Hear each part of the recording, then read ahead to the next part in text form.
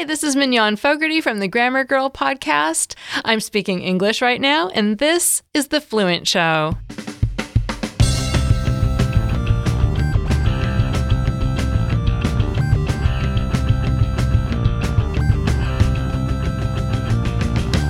Hey, welcome to The Fluent Show, our podcast all about loving, living, learning languages, and reaching your potential too. My name is Kirsten Cable. I'm from fluentlanguage.co.uk, and here on the show we talk about languages, communication, curiosity, and enriching our lives through the challenge of learning something new.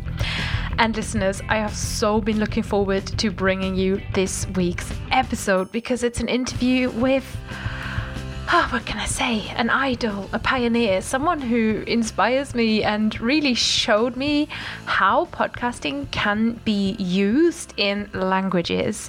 This is somebody who you might have heard of. You might have read one of her best-selling books. You might have listened to her podcast. You might have seen her on Oprah. What? Yes, that's right. It is no one other than Mignon Fogarty, better known as Grammar Girl, and she hosts a podcast and has been doing for, I think, 14 years called Grammar Girl's Quick and Dirty Tips for Better Writing. And she's also the founder of the Quick and Dirty Tips Network, where you can find lots and lots of quick and dirty tip podcasts to make your life easier. So that is today's interview. I've got Mignon Fogarty and we've spoken about so many interesting things.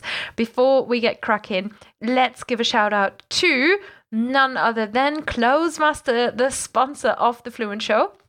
Learning with the Closemaster app is fun, free, and fantastic for expanding your vocab in so many different languages. The game is simple and is gamified, like most language learning apps that really do a good job.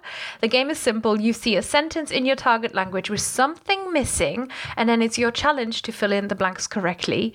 And what Closemaster gives you is more than just a streak that keeps you coming back. It is an exercise that trains you to understand context, use vocabulary, train listening skills, and expand your vocab, which is really brilliant if you're intermediate or you're advanced and you kind of want to develop and get off the plateau and go even further. So that's Closemaster, and you can see my little demo of it at Closemaster, clozemaster.com/fluentshow, or in my own dialect, clozemaster.com/fluentshow. And when you go there, you will also get 10%, you can get 10% lifetime off of their Pro membership. It's entirely free, but the Pro membership, if you choose to adopt it, purchase it, ever, it will unlock more features for you and it'll help support this independent language learning app. So don't hesitate, head over to Closemaster and have a little look-see what they've got on offer. Now, Mignon, I've already sort of hinted at streaks, and that is one of the topics that I discussed with Mignon in the podcast today. And we also talked about why she is Grammar Girl and not Grammar Woman, very interesting. And furthermore, how grammar is seen and how important or not important it is to get your grammar correct, and in which situations you might want to think about it, and in which situations you can throw most of the rules out the window. So this is a great conversation for anyone who is learning the English language, but also a great conversation for all of us as language learners, because it gives a really good insight into where our own language is at. And I believe that understanding your own language is the first step to understanding all the other languages that we are learning. And beyond that, Mignon is also a truly inspiring entrepreneur who has a lot to say and who just brings such a positivity and joy of what she's doing. So I'm just waffling now. I'm just telling you lots of great things about her. Why don't we meet her? Head over into the interview over to Mignon Fogarty for this week's episode of The Fluent Show. Bonjour, Mignon. Hello, Mignon.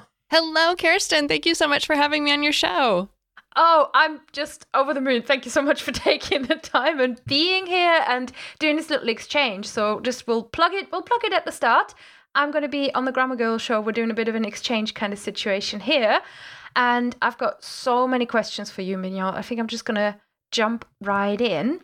Yes. So I know you Do you know how I know you? First, through my husband, because he told me that he listens to the Grammar Girl podcast. And this was before I started my show, which I did like 8 years ago. So how long have you been a language podcaster?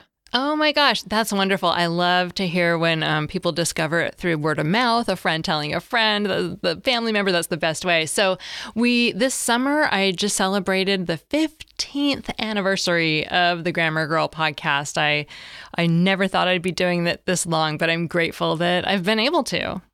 Wow. Yeah, 15 years of podcasting. It must be a completely different environment now. It's different, but I don't think it's dramatically different. My show is longer and a little bit more professional, and I have a better microphone, but I'm essentially doing the same thing I did back then, which is giving people advice, helping them learn to write better, and telling them interesting stories about words and language. So, there's a lot more competition. We're competing with Conan O'Brien and, people like that. But at the base, I think it's still the same, and anyone can still start a podcast. And I love that about the medium. And you never have to explain to anyone what it is that you're doing. Well, still sometimes, but not as often, not nearly as often as I used to. I confess that in the past, occasionally I would just tell new people I was a writer because I just didn't want to get into the whole explaining what a podcast is sometimes. And now I don't fear telling people I'm a podcaster anymore, that I'm not going to get a blank stare and have to explain for 10 minutes what that means. Very, very true. Did you do language at university and sort of throughout your whole education? Was that always your thing? Kind of, yeah. I was an English major in my undergraduate. I always loved reading and writing. I took a big diversion. I went to graduate school. I was in a PhD program for biology, doing genetic research on fruit flies. And, I did that for like 6-ish years. And then I decided that wasn't for me and went back to writing and became a science writer and a technology writer for a few years then before I became Grammar Girl. So it's through writing that you got more into being Grammar Girl. What is it about writing in particular that sort of brings out the language doubt, the language excitement? Oh, well, it's the style guides. So, I was writing for different clients, and I was looking things up in the AP Style Guide and the Chicago Manual of Style because different clients use different style guides. And I just started getting really intrigued by all the different rules. And then I was making up little memory tricks to help myself remember because, when I took my English degree, I studied the symbolism of swords in Beowulf, not, the more nitpicky little rules that come with writing. So, I was still having to look things up every day. And then, because I love technology so much, I heard about this new thing called podcasting. And I thought, well, maybe people would appreciate, a little writing tip every week since I'm, looking them up for myself and making up these stories. I'm able to share them with people and try out this thing called podcasting. And that's really how it got started. Yeah, that's sort of how I got started the same way, sort of playfully, without really expecting to still be there like years later, just still doing the thing. And now do you still always find new things that you're excited about? I do. One of the things I love is that almost every week I still am learning something new about language, whether it's a word origin or some rule that's actually different from what my third grade teacher told me it was, and people write and call with questions that make me, look up things I wouldn't have thought to look into. And yeah, I love that I'm still almost always learning new things. Can I ask you about your audience and the kind of listeners that you have? Because podcasting is global, but you must share an American perspective on writing and language. Right, I do. I try to include things about British English and Australian English when I know them, when I'm aware of them, but I don't always know. But I do try to take at least a little bit of a global perspective, but my Americanness does seep in, and that is generally the focus. My audience, I think it's about 60% in the U.S., and then, all the other big English-speaking countries are next. But, we have a big audience in the Philippines and Brazil and Japan. It's 100, like more than 200 countries we have listeners, which, is pretty common for a podcast, so, because people can listen from anywhere. So yeah, and I hear from everything from CEOs, who make their staff listen, and, teachers who use it in class. But I've heard from, people in China who are using it to learn English. Because we have full transcripts, so you can listen and follow along with the text. And a lot of people who are learning English really like that. So there's that part of the audience too. Oh, yeah. It's so you kind of started. This is fascinating, isn't it? You start a thing as almost, well, first of all, for your own kind of enjoyment, but thinking about, well, maybe other people who are techie writers, other people who are science writers need this help. And it's grown into a real resource for the world. Mm-hmm. Now, let me ask you, okay, so what are the misconceptions, the biggest misconceptions that you run into that people have about grammar? I think that one of the things when people are learning a second language, they don't always get the grammar right. And that does not mean they're less intelligent. I guess the biggest misconception is that when people don't use quote unquote proper grammar, that somehow they're not as smart as someone else. And I just hate that misconception. It's not true at all. I think it's really important to listen to the content of what people are saying or writing and not dismiss everything they're saying because they used a wrong word here or there. It's just not true. And I guess another big misconception is that if people don't use quote unquote standard English, again, that they're lazy. And again, it's just not true. There are dialects of English and other languages.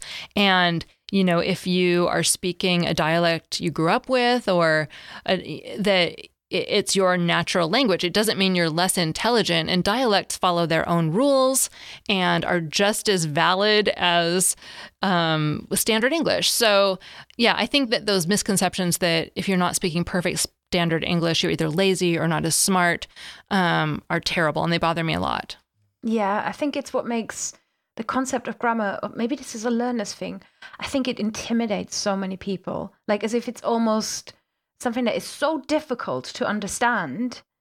Like it's almost like it's not part of the language you already speak, as if it's this thing that is external that you now need to understand additionally, when actually it underlies the thing you already know and that you're already doing well. Right. And I guess I walk this fine line because, the show is called Grammar Girl, and people come to it wanting answers, and they come to it, definitive answers. This is the quote unquote right way to do something.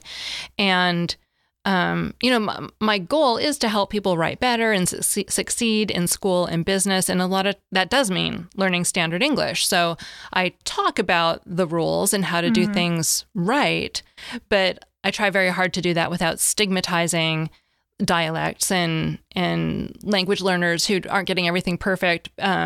So it's a fine line that I have to walk, and I hope that that I'm successful most of the time. Mm-hmm. So you don't subscribe to one correct way of using English. And have you done any spotlights or sort of episodes on specific variants or dialects of the English language? I did one a few years ago on global English because I'm just fascinated by the vocabulary words that, people in India, for example, come up with for their version of English. The co-brother is a word I remember that it's a family relationship that I can't remember exactly what it is. It's like the brother of your in-law or something like that. It's a family relationship we don't have a word for in English, but once you hear it, you're like, oh, that's so useful. A co-brother. Yeah, it's like, yeah, I can't. It's not your brother-in-law. It's something, but it's something like a brother-in-law, but with a different relative. I'm sorry, I can't remember the exact relationship. Can I ask you, as sort of the authority of English in America, or one of at least someone I've spoken to who's an authority on this, where do you see the role of the American, what is it, African American vernacular English? Because I feel like maybe that's just because I'm nerdy and on the internet, or maybe it is a social movement. I feel like the attention paid, respect paid to it is growing. Yeah, I think that's true.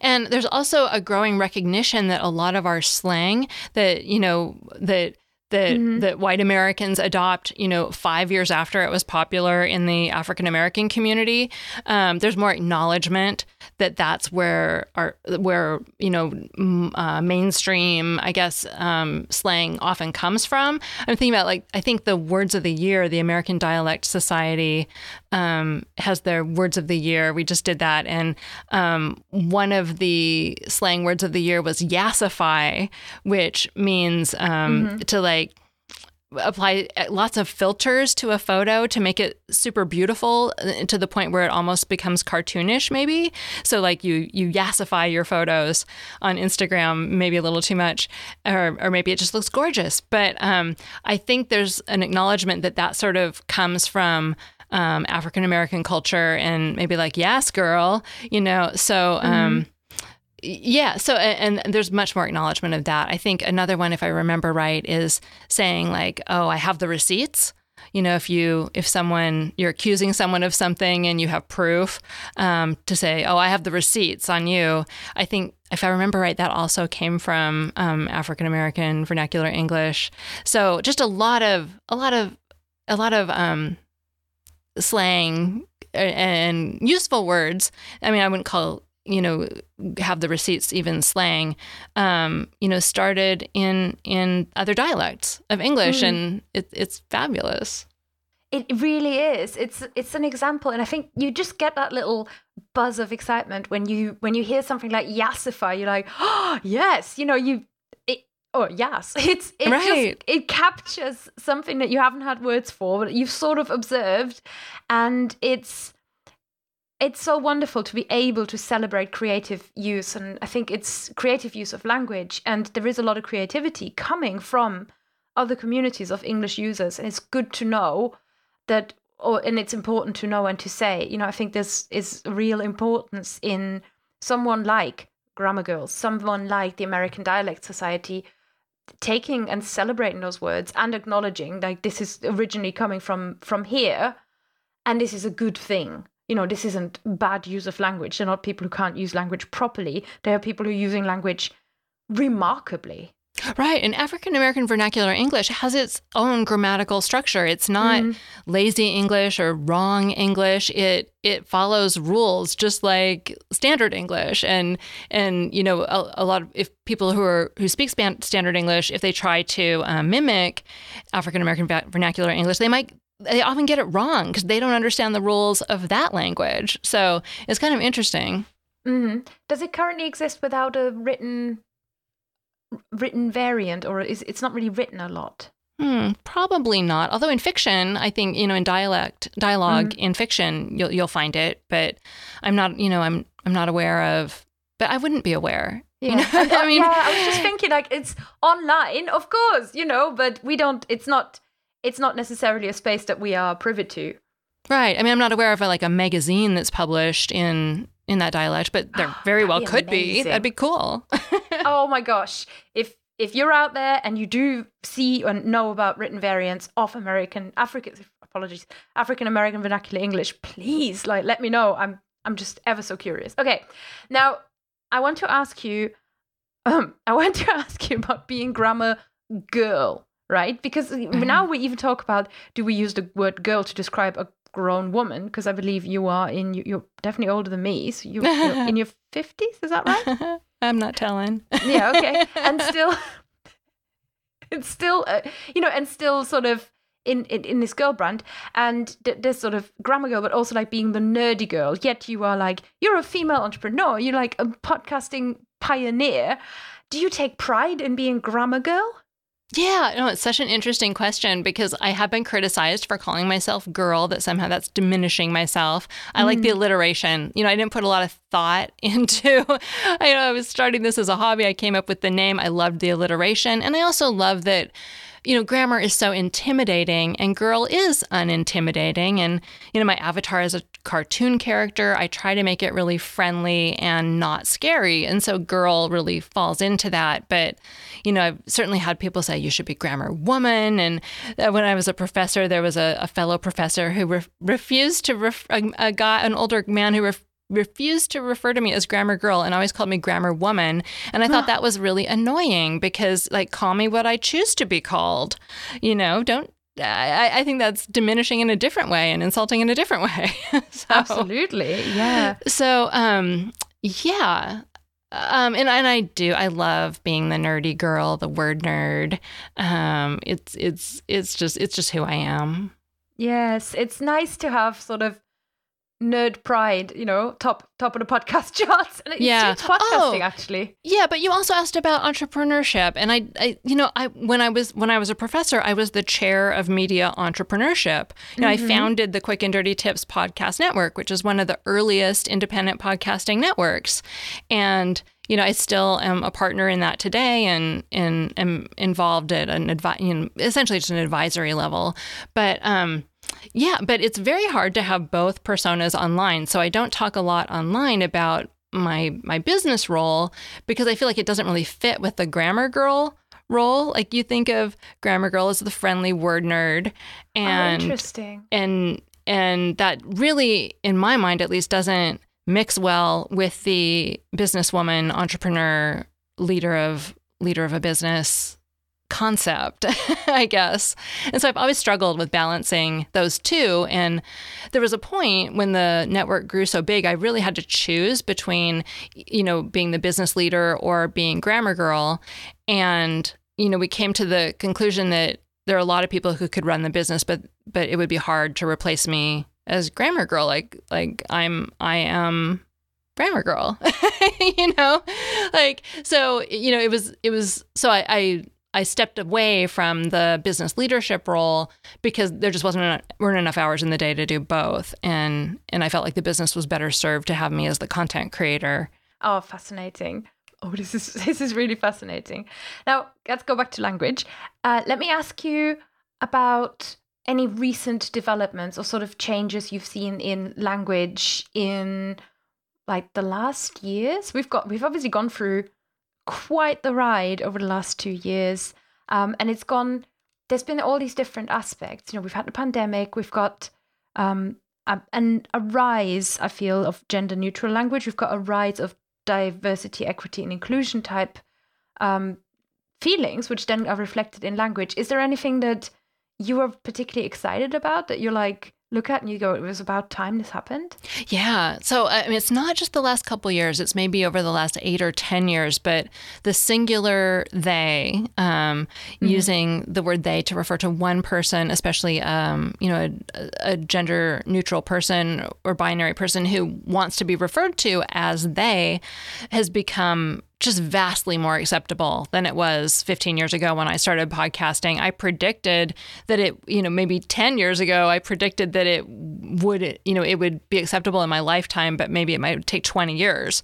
And, now every style guide accepts the use of the singular they. And it's been rapid and fascinating, and I'm so glad. And it's funny because in the language world, when the language nerds that I hang out with, it's so accepted and so common that to me it's unremarkable at this point.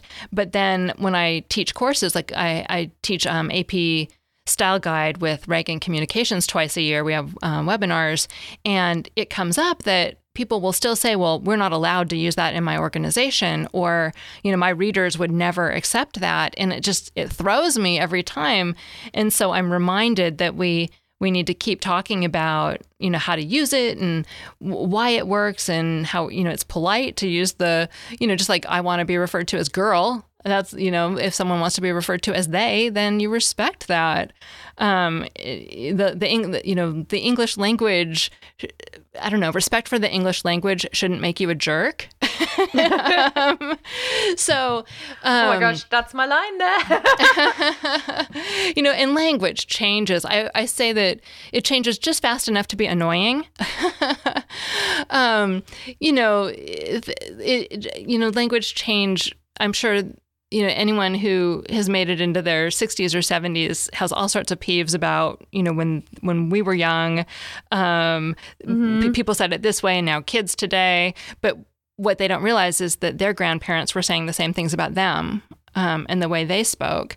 The best example I have is today, a lot of people will say they graduated college. Older people will say, no, it's graduated from college. You graduated from college. But then much, much older people will say, no, it's you were graduated from college. Oh, so wow. It has gone from were graduated from college to graduated from college to graduated college, spanning, essentially 3 generations. If you're annoyed by graduated college, know that, your parents and grandparents were annoyed by graduated from college. Now I'm wondering what people used to get annoyed about before me now getting annoyed unjustly, and I don't allow myself any space for it, but I notice in myself this little twitch when somebody sends me an invite, especially when it's someone British, because I feel like it's like a new thing, and I'm like, yes, thank you so much for the invitation. I'll send you one back. And I make a point of using invitation, even though I know that I am being annoying. Another interesting one, I talked about this in my TEDx talk a few years ago. So a lot of people get annoyed by the word adulting. Say, oh, adulting is hard. That's common thing for young people to say. I don't know, I say it. But people don't realize that parenting was a word like that. It wasn't until the 1970s that parenting really became a common word and not something that annoyed people, in large part because of Parenting Magazine and its popularity. But before that, people complained about parenting just as much as they complained about the word adulting today. Oh, wow. Oh, wow. So I want Adulting Magazine, though. Absolutely. And so when you learn about all these things that you consider completely normal that people used to complain about, like it used to be wrong to call curtains drapes, also, for example, you hear about all these things and you think, that's ridiculous. And then you realize, so what's annoying me is probably ridiculous too. That's it. Like, what am I being ridiculous about? And like we've lost the less and fewer battle, if there was ever a battle. We lost that like ages ago. and the invitation thing is just like hot on the heels. And it's absolutely fine. It's absolutely fine. I always feel like as long as we are going to understand get each other's messages, language is only going to evolve to be ever simpler and make it ever easier and just cut corners, and that is the way like evolution works. And now putting on my other hat, I would also say, but if you're writing, a formal business letter to someone who is older, you might want to consider using more older or traditional language. Especially if it's a high-stakes situation like a cover letter for a job. I talk about cover letter grammar. Sometimes that's where you want to be extra careful and not use adulting and invite and saying you gifted something to someone, for example.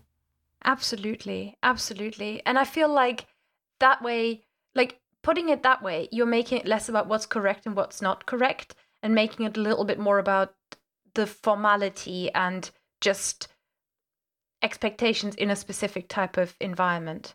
Oh, fascinating. Right. I have a question that's sort of a little bit sidestep, but I think I wanted to ask you about languages you're learning. And there's a question that came in from one of my listeners, which is, as a native English teacher, how do I become more confident with my own grammar? And I feel like these are connected somehow.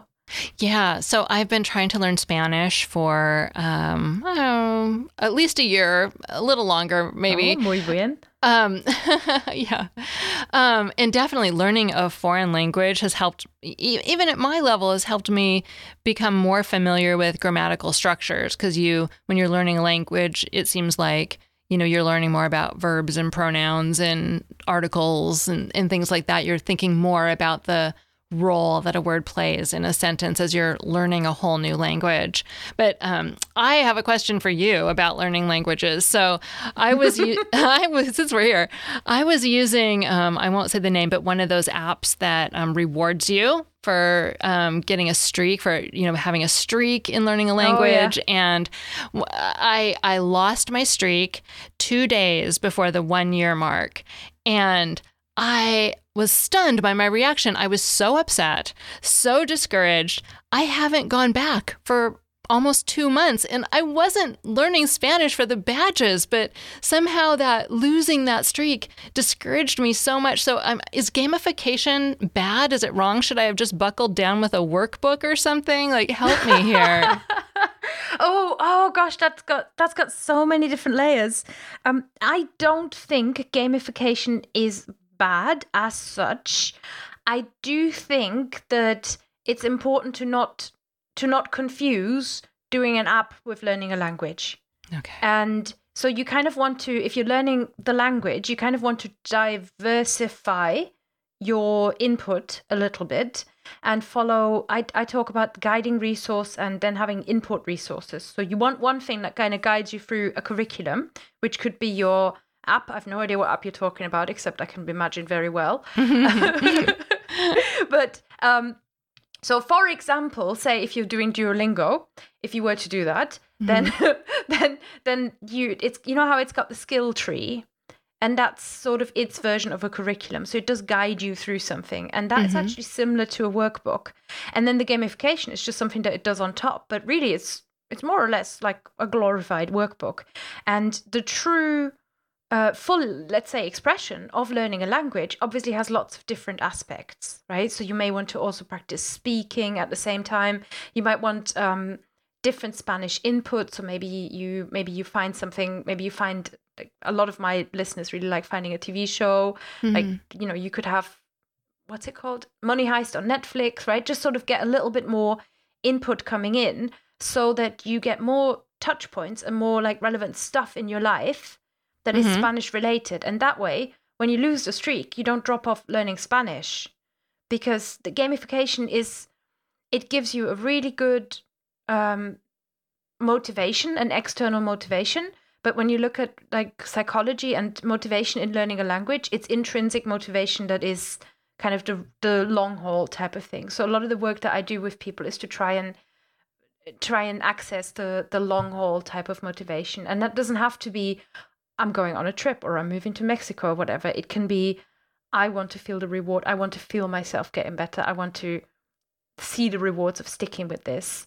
And if you dig a little bit deeper into that, I know we're getting a bit journally here, but that's, I guess, how I teach this. If you dig a bit deeper into that and you kind of make yourself a list of all the things that you're excited about with Spanish, then the gamification can still be there, but it shouldn't anchor everything that you do, if that makes sense. Yeah, that's good. And actually, after listening to your podcast, I felt motivated again. It was, I think your podcast is great inspiration and help to keep going, actually.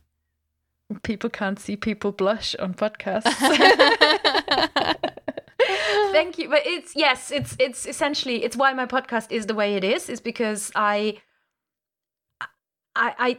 go out of my way to not do like, this is the best way to do this thing, and here are 7 like super tricks for doing this. I do want to dig a little bit deeper, because I think the reward is learning something new. The reward is the enrichment that you get from the achievement, which I think in society, especially English native societies, it's not really seen that way. Like we see another language as utility, and we feel like we have to justify it somehow. And actually, when the utility comes from the inside, it's an incredibly great language learning motivation, and it's a really good thing to hold on to as you kind of keep going. Plus, it makes you more creative and it makes you more confident as a learner.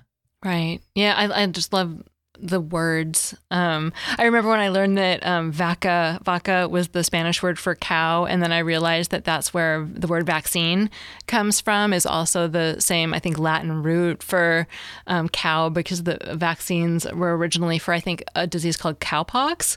So, and it was this wonderful moment. I was learning Spanish, and a light bulb went on above my head. That's it. Oh, seeing the connections, like seeing the map kind of come to life. I love that.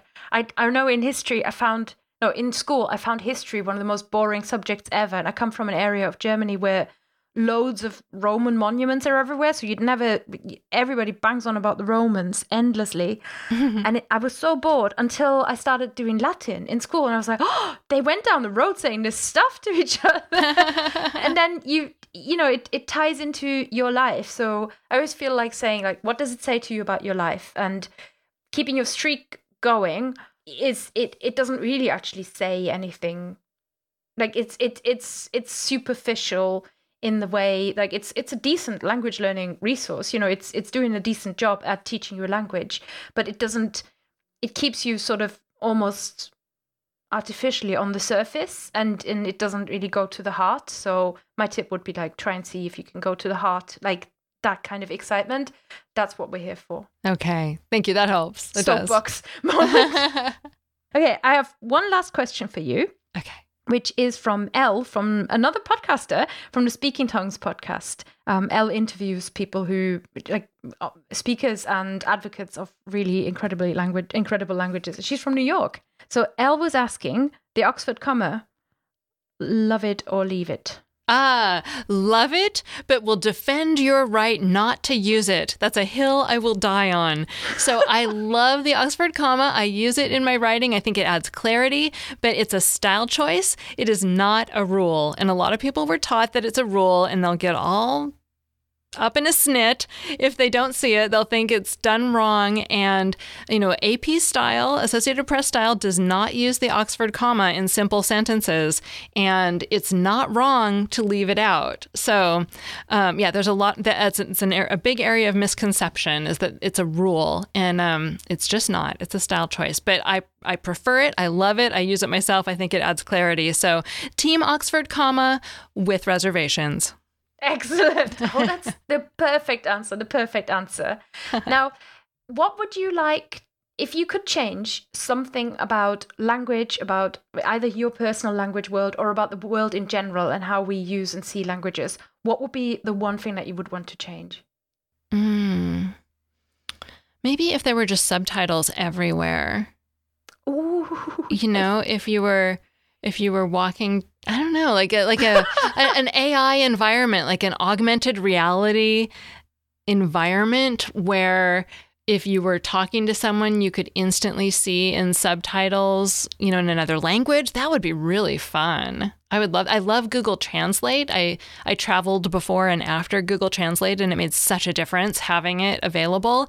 And now imagine if it were, in front of your eyes and instant, and you didn't have to fiddle with your phone. I think that'd be really cool. Ooh, oh, and you were thinking of it as a foreign language. See, I was in my head thinking, how cool would it be? Because I watch television in English with subtitles. I'd even watch television in German with subtitles. It helps me audio process. And I would love it if I could just walk down the road, and if somebody said something like a funny local expression, or somebody has a particular accent, if I got everybody subtitled, if that was just like the standard of life, like we're all subtitled. There's no elitism, there's no implication that someone is more comprehensible than another. It's just we're all subtitled, and it's all kind of captured. Yeah, I love it. Oh, that'd be so good. Oh, I love this. Okay, now, I don't know whether you know this, but on the show, when I have a guest, I sign off saying, it's goodbye from me, goodbye. And then I ask my guest to say goodbye in any language of their choice. So you, as an advocate of English, you're welcome to use English. You can try out your first Spanish public recording. Yes. or whatever you would like to do. And I think we're going to finish here then. I think you all listeners, I didn't even say like you can listen to Grammar Girls podcast and all that stuff, because it's just like, yeah, you probably already know, but let me just say you can get books written by Mignon. I think she's written 5, is that right? 7, actually. What? She's written 7 books. Just check your bookshelf. Make sure she's on there. And she's written Grammar Girls, Quick and Dirty Tips for Better Writing. That was the first one. And I read, is this true? Do you know this? That you bumped The Secret off of the top spot. Oh, I think I actually don't remember. All I remember, my book was on the New York Times bestseller list, and I always joke that is going in my obituary because that is so cool. I just love, yes, it was a New York Times bestseller, amazing. And apparently, just take this with you. I don't know where I read it, but you bumped The Secret, you manifested. Cool. Tops. Yes, how cool is that? You go, girl. So yeah. I know. And you can listen to the Grammar Girl podcast. What's the full name of your podcast? Because it's got a nice good... Sure, it's Grammar Girls, Quick and Dirty Tips for Better Writing. But if you just search for Grammar Girl, you'll find it. Excellent. Someone actually thought about the title and the SEO, not just calling it The Fluent Show and hoping somebody's going to find them. So this some entrepreneurial thinking there. I love it. Grammar Girls, Quick and Dirty Tips for Better Writing. You can get the podcast anywhere you listen to, The Fluent Show right now.